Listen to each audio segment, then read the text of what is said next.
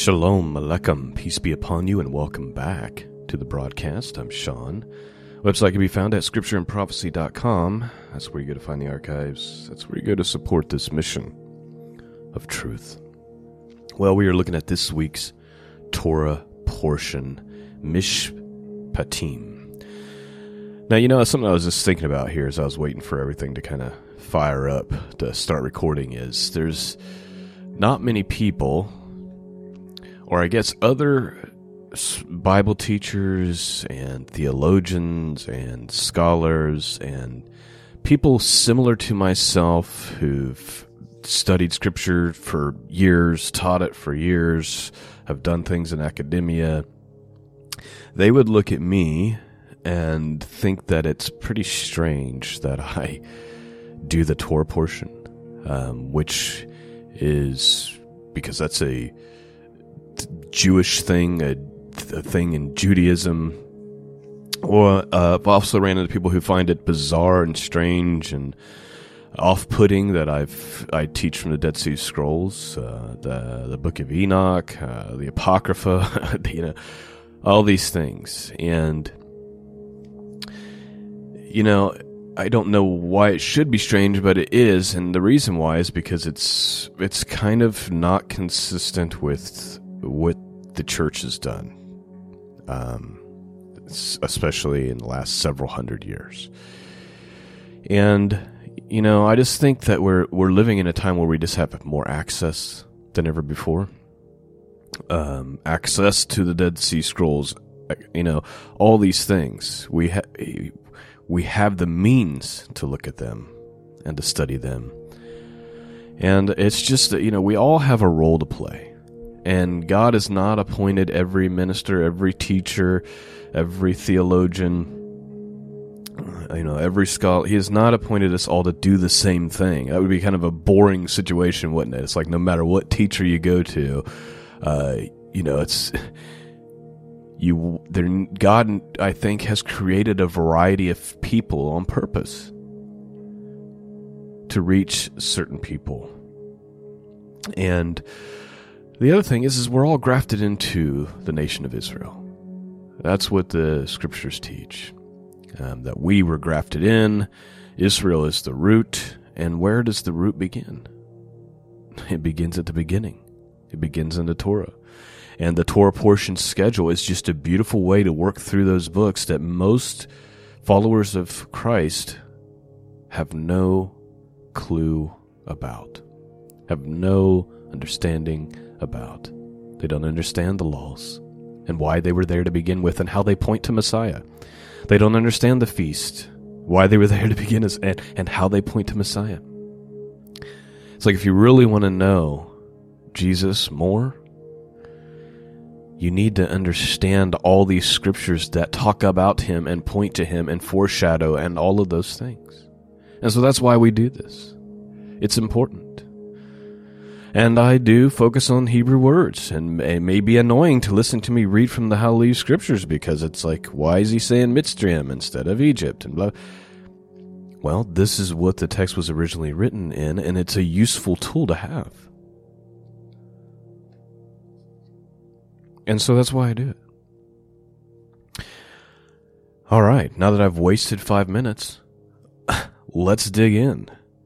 We're looking at Parsha Mishpatim, which means judgment. Judgments, actually. The title comes from the first word of the first verse of the reading, which could literally be translated to say, and these are the judgments which you will place before them. Exodus 21:1. First 3 chapters of this Torah portion deliver a legal code of laws and commandments that form a nucleus for the Torah's laws. The last chapter tells the story of how the people of Israel consented to keep the laws and entered into a covenant relationship with God through a series of rituals conducted by Moses. You see, we serve a God who's covenantal. Covenantal. It's an important word. Something that we should embrace in our hearts. He makes covenants. And if you're wondering where I am on a theological basis, I lean way further close to covenantal theology than I do dispensational theology.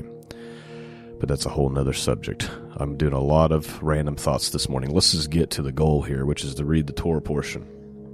Starting with Exodus chapter 21, verse 1. And just so you know, this morning I did not pre-read like I typically do, so I apologize if I stutter a word here and there or miss a thought or something like that, but I just pray that the word would go forth and pierce hearts and cause you to grow closer to God as a result. Let's read this story. Mishpatim. Judgments. And these are the right rulings which you are to put before them. When you buy an Ivri servant, that is a Hebrew servant, he serves 6 years, and in the 7th he goes out free for naught. Please note, this is not talking about slavery in the way that Westerners think of slavery.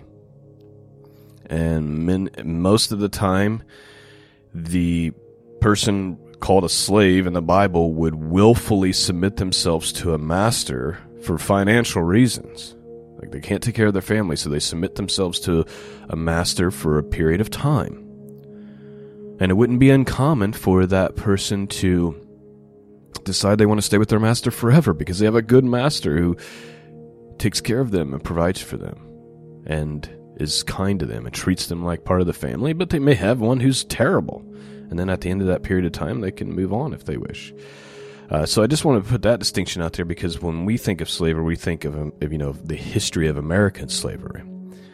And that's not really the same scenario. Or even the Egyptian slavery. It's not the same. So let's continue. When you buy an Ivri servant, a Hebrew servant, he serves 6 years, and in the 7th year he goes out free for naught. If he comes in by himself, he goes out by himself. If he comes in married, then his wife shall go out with him. If his master has given him a wife, and she has borne him sons and daughters, the wife and her children are her master's, and he goes out by himself. And as the servant says, I love my master, my wife, and my children, let me not go out free. Then his master shall bring him before Elohim, and shall bring him to the door, or to the doorpost, and his master shall pierce his ear with an awl, and he shall serve him forever. If you think about it, we have submitted ourselves to Messiah, right? Like, you be my master, and I will be obedient to you. I love my master. He's kind. He's merciful. He provides. Let me continue on. I apologize for all the thoughts this morning. Then his master shall bring him before Elohim, and bring him to the door and to the doorpost, and his master shall pierce his ear with an awl, and he shall serve him forever. Verse 7. And when a man sells his daughter to be a female servant, she does not go out as the male servants do. If she is displeasing in the eyes of her master who has engaged her to himself, then he shall let her be ransomed. He shall have no authority to sell her to a foreign people, because of him deceiving her. And if he is engaged to her son, his son, he is to do to her as his right of daughters. If he takes another, her food, her covering, her marriage rights are not to be diminished. And if he does not do these 3 for her, then he shall go out for naught without silver. He who strikes a man so that he dies shall certainly be put to death. Please note, again, apologize for all the interruptions. One thing that just jumps out to me when we're looking at the laws and these judgments, notice none of these are like, go put a person in prison for 50 years. I'm not going to go on a complete tangent. I'll just say that I absolutely despise and loathe the prison system. That's not God's design. God's design is certain crimes receive the death penalty, and certain crimes where you offend or you not offend, but where you might cause a financial loss to somebody, whether it's through theft or mistakes or something like that. The penalty is that you would have to just restore that however long it takes. You'd be that person's servant, but not locked in a cage. But he who strikes a man so that he dies, so you kill a person, shall certainly be put to death. But if he did not lie in wait, but Elohim delivered him into his hand, then I shall appoint for you a place where he shall flee. But when a man acts presumptuously against his neighbor to kill him by treachery, you are to take him even from my altar to die. And he who smites his father or his mother shall certainly be put to death. God takes it very seriously how children honor or dishonor their parents. It's one of the few commands that come with a promise of long life. Like honor your parents, live a long life. Dishonor your parents, slap your dad, hit your mom, death penalty. And he who kidnaps a man and sells him, or if he is found in his hands, shall certainly be put to death. And he who curses his father or his mother shall certainly be put to death. And when men strive together, and one smites the other with a stone or with his fist, and he does not die, but is confined to his bed, if he rises again and walks about outside with his staff, then he who smote him shall be innocent. He only pays for the lost time, and sees to it that he is completely healed. And when a man smites his male or female servant with a rod, so that he dies under his hand, he shall certainly be avenged. But if he remains alive a day or two, he is not avenged, for he is property. And when men strive, and they shall smite a pregnant woman, and her child come out, yet there is no injury, he shall certainly be punished according as the woman's husband lays upon him, and shall pay by the judges. You see, you are accountable to the people in your community. You are accountable to your brother and sister. You are accountable to your parents. You are accountable to your employer, your master. This world of disrespect and unkindness and meanness, people would have been a lot more polite in this situation, I guess is what I'm saying. But if there is injury, then you shall give life for life, eye for eye, tooth for tooth, hand for hand, foot for foot, burn for burn, wound for wound, lash for lash. And when a man smites the eye of his male or female servant and destroys it, he is to let him go free for the sake of his eye. And if he knocks out the tooth, his male or female servant, he is to let him go free for the sake of his tooth. And when an ox gores a man or a woman to death, then the ox shall certainly be stoned, and its flesh is not eaten, and the owner of the ox is innocent. See, even an animal, if an animal attacks a person, it's to be put down. You see, when you're doing these things in your society, you really limit some dangers, because it's no longer acceptable that you have a dog run around that's known to bite and harm people. It's no longer, you can't have an ox that gores somebody. It's going to get put down. You can see how this would translate to a lot of peace within your society. You're not letting these things get out of hand. However, if the ox was previously in the habit of goring, and its owner has been warned, and he has not kept it confined so that it has killed a man or a woman, the ox is stoned, and its owner is also put to death. Look at that. The reason why I use dog is because that's the most common thing in the United States, probably, as far as animals concerned, that harm people. And it's definitely something I've witnessed and have to, I'm a runner. And more I'm having to deal with people who have dogs they can't restrain, or they don't even have them on a leash. And so, this situation is we're using an ox that gores somebody. Well, if you have an ox, it's known to the community that it has a habit of goring people. You do nothing about it. One day somebody dies. Not only is your ox put to death, but so are you, because you knew and you did nothing about it. Verse 30, if a sin covering is laid upon him, then he shall give the ransom for his life, whatever is laid on him. Whether it has gored a son or gored a daughter, according to its right ruling, it is done to him. If the ox gores a male or female servant, he is to give to their master 30 shekels of silver, and the ox is stoned. And when a man opens a pit, or if a man digs a pit and does not cover it, and an ox or a donkey falls in it, the owner of the pit is to repay. He is to give silver to their owner, and the dead is his. And And when the ox of a man smites the ox of the neighbor, and it dies, then he shall sell the live ox and divide the silver from it, and also divide the dead ox. Or if it was known that the ox was previously in the habit of goring, and its owner has not kept it confined, he shall certainly repay the ox for ox, while the dead is his. Chapter 22. And just please note, you can see why it's important that I pre-read and kind of get my thoughts together beforehand, because what happens is just random thoughts as we read. Verse 1.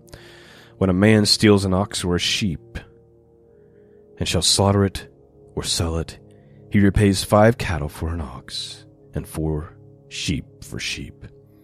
If a thief is found breaking in, and he is smitten so that he dies, there is no guilt for his bloodshed. Did you see that? You break into somebody's house and you end up dead as a result? That's on your own head. That's what the scriptures teach. If a thief is found breaking in and is smitten so that he dies, there is no guilt for his bloodshed. If the sun has risen on him and there is guilt for the bloodshed, he shall certainly repay. If he has not the means, then he shall be sold for his theft. You see, you become the person's slave if you cause financial loss until you've repaid the debt. You don't get locked in a cage and then all of us have to pay to keep you in the cage. It's so bizarre what we do. Continuing on. If the theft is indeed found alive in his hand, whether it is an ox or a donkey or a sheep, he repays double. When a man lets a field or vineyard be consumed, and lets loose his livestock, and it feeds in another man's field, and he repays from the best of his own field and the best of his own vineyard. When fire breaks out and spreads to the thorn bushes so that stacked grain or standing grain or in the field is consumed, he who kindled the fire shall certainly repay. When a man gives silver or goods to his neighbor to guard, and it is stolen out of a man's house, if the thief is found, he repays double. If the thief is not found, then the master of the house shall be brought before Elohim to see whether he has put his hands into his neighbor's good. For every matter of transgression, for ox or for donkey, sheep, garment, or for whatever is lost, which another claims to be his, let the matter of them both come before Elohim, and whomever Elohim declares wrong repays double to his neighbor. When a man gives his neighbor a donkey or an ox or a sheep or any beast to watch over, and it dies, or it is injured, or is driven away while no one is looking, let an oath of Jehovah be between them both, that he has not put his hands into his neighbor's goods, and his owner of it shall accept that, and he does not repay. But if he is indeed stolen from him, he repays his owner. If it is torn to pieces, then let him bring it for evidence. He does not repay what was torn. And when a man borrows from his neighbor, and it is injured or dies while his owner of it is not present, he shall certainly repay. But if its owner was with it, he does not repay. If it was hired, he is entitled to the hire. And when a man entices a maiden who is not engaged and lies with her, he shall certainly pay the bride price for her to be his wife. If his father absolutely refuses to give her to him, he pays according to the bride price of maidens. Do not allow a practitioner of witchcraft to live.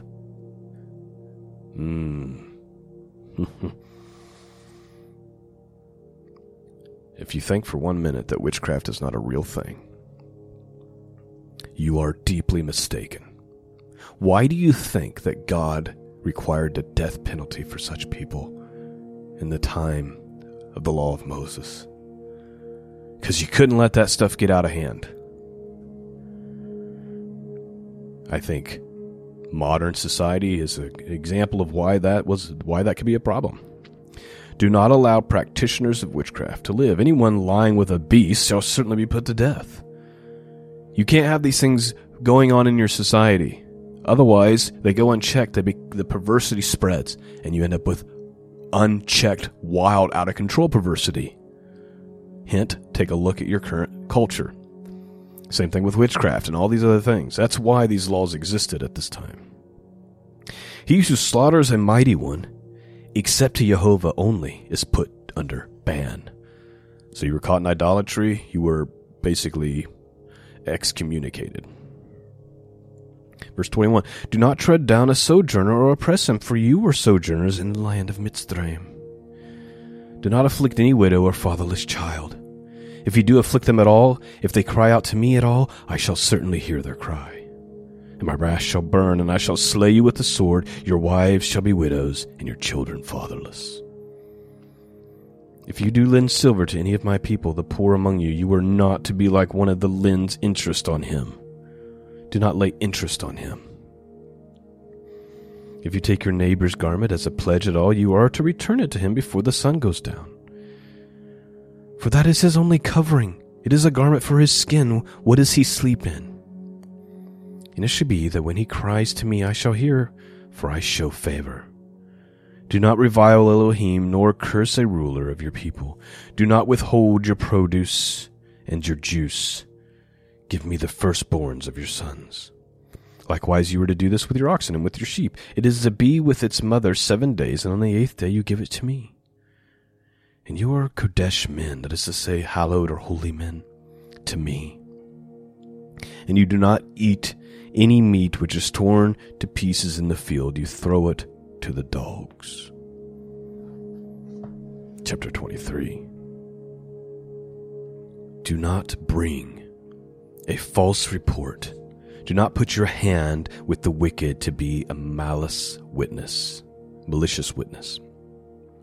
Do not follow a crowd to do evil, nor bear witness in a strife, so as to turn aside after many to pervert. Do not favor a poor man in his strife. When you meet your enemy's ox or your donkeys going astray, you shall certainly return it to him. There's a picture of love your enemies, right? Verse 5, when you see the donkey of him who hates you lying under its burden, you shall refrain from leaving it to him. You shall certainly help him. Do not turn aside the right ruling of your poor in his strife. Keep yourself far from a false matter, and do not kill the innocent and the righteous, for I do not declare the wicked right. Do not take a bride, for a bride's blind, the seeing one, and twist the words of the righteous. I'm sorry, I misspoke. Let me read that again. Do not take a bribe, for a bribe's blind, the seeing one, and twist the words of the righteous. Do not oppress a sojourner, as you yourselves know the life of a sojourner, because you were sojourners in the land of Mitzrayim, that is to say, Egypt. Be kind to the people passing through your country. In 6 years you are to sow your land and shall gather its increase, but in the 7th year you are to let it rest, and you shall leave it. And the poor of your people shall eat. And when they leave, the beasts of the field eat. Do the same with your vineyard and your olive yard. 6 days you are to do your work, and on the 7th day you rest, in order that your ox and your donkey might rest, and the son of your female servant and sojourner may be refreshed. You see, part of the reason for the Sabbath was so you couldn't work your people to death. They needed a day off. They needed a day of rest to be replenished, even your animals, and of course yourself. And in all that I have said to you, take heed. Make no mention of the name of the other mighty ones. Let it not be heard from your mouth. 3 times in the year you are to celebrate the festival to me. Guard the festivals of Matzot. 7 days you eat unleavened bread, as I commanded you, and in the time appointed in the month of Abib. For in it you came out of Mitzrayim, and you did not appear before me empty-handed. And the festival of the harvest, and the first fruits of your labors which you have sown in the field, and the festival of ingathering at the outgoing of the year, and when you have gathered in the fruit of your labors from the field 3 times in a year, all your males are to appear before the Adon Yehovah. Do not offer the blood of my slaughtering with leavened bread, and the fat of my festival shall not remain until morning. Bring the first and the first fruits of your land into the house of Jehovah your Elohim. Do not cook a young goat in its mother's milk. I think, people try to make a diet thing out of this. God cares how you treat animals. Yes, we kill them and eat them and all those things, but there is a humane and proper way to care and handle things. Do not be so sick and cruel as to boil a goat in its mother's milk. I believe that's what God is saying there. Verse 20, see, I am sending a messenger before you to guard you in the way and to bring you into a place which I have prepared. Be on guard before him and obey his voice. Do not rebel against him, for he is not going to pardon your transgressions, for my name is in him. But if you diligently obey his voice and shall do all that I speak, then I shall be an enemy to your enemies and a disaster to those who distress you, a distresser to those who distress you. Listen, I know that this is going to be controversial to say, but I believe these things to be true even now. I believe that obedience and submission to God reaps the promises that he's made about protection, about provision. And even Jesus said, look, focus on the kingdom. Do the work of the kingdom. And all these other things that I just told you not to worry about, like food and clothing and all of that, those things will be taken care of because you're walking in obedience. But I digress. Verse 23. For my messenger shall go before you and shall bring you to the Amorites and the Hittites and the Pezerites and the Canaanites and the Hivites and the Jebusites, and I shall cut them off. Do not bow down to their mighty ones, nor serve them, nor do according to their works, but without fail overthrow them, and without fail break down their pillars. And you shall serve Jehovah your Elohim, and he shall bless your bread and your water, and I shall remove sickness from your midst. None shall miscarry or be barren in your land. I shall fill the number of your days. I shall send my fear before you and cause confusion among the people to whom you come, and make all your enemies turn their backs to you. And I shall send hornets before you, which shall drive out the Hivites and the Canaanites and the Hittites from before you. I shall not drive them out from before you in 1 year, lest the land become a waste and the beasts in the field become too numerous for you. That's interesting, right? He's saying, I'm going to drive out all these people, but we're going to have to do it in stages, and it's going to take a little while. Because if I just wipe them all out, guess what? There's going to be a bunch of animals that overrun the land, and you won't be able to contain it. Interesting. Little by little I shall drive them out from before you, until you have increased and you inherit the land. This is so important because we always want what we want now, and we don't understand why God's delaying.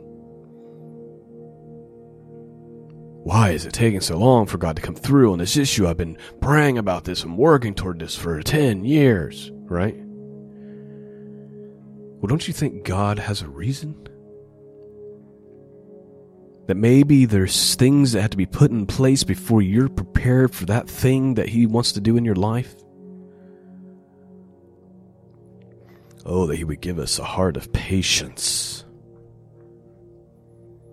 Verse 31, and I shall appoint your border from the sea of reeds to the sea of the Pelashites, and from the wilderness to the river, for I shall give the inhabitants of the land into your hand, and you shall drive them out from before you. Do not make a covenant with them or their mighty ones. Let them not dwell in your land, lest they make you sin against me when you serve their mighty ones, when it becomes a snare to you. Chapter 24, we got 18 more verses. And to Moshe he said, come up to Jehovah, you, Aaron, Nadab, Abihu, and 70 of the other elders of Yisrael, and you shall bow down yourselves from a distance. But Moshe drew near to Jehovah by himself, and let them not draw near, nor let the people go up with him. And Moshe came and related to the people all the words of Jehovah and all the right rulings. And all the people answered with one voice and said, all the words which Jehovah has spoken, we shall do. This is a beautiful picture, right? And I've actually got like chills and goosebumps because there's this thought in me. We all want to do that, don't we? Like, the Israelites are like, yes, we want to do this. Everything that you've said we're going to do. We're going to walk in obedience. We want this blessing upon our lives, but we know what happens. Very quickly, they fall off horribly. I see this in my own life, and I'm sure we all deal with it on some basis. We just want to walk in the completeness of obedience to God. We want His blessings to be upon us. We want to serve Him with our whole hearts. But then the flesh just gets in the way. Sin just gets in the way. Then we have to get on our faces and repent and beg for mercy and try again tomorrow. And it's just hard, isn't it? I don't know about you, but I have the same heart as what the Israelites have in this moment. I start my day like that every day. And I wish that I could get to the end of those days and say, man, I did it all perfectly. Don't you? So, I understand their heart. And I don't want to be too quick to judge that they quickly abandon this thought and start making mistakes. Oh, I long for the day when there's no more sin. When there's not an inkling of temptation for you to fail, that you just walk perfectly because that's now who you are. And Moshe came and related to the people all the words of Jehovah and the right rulings, and all the people answered with one voice and said, all the words which Jehovah has spoken we shall do. And Moshe wrote down all the words of Jehovah and rose up early in the morning, and he built an altar at the foot of the mountain and 12 standing columns for the 12 tribes of Israel.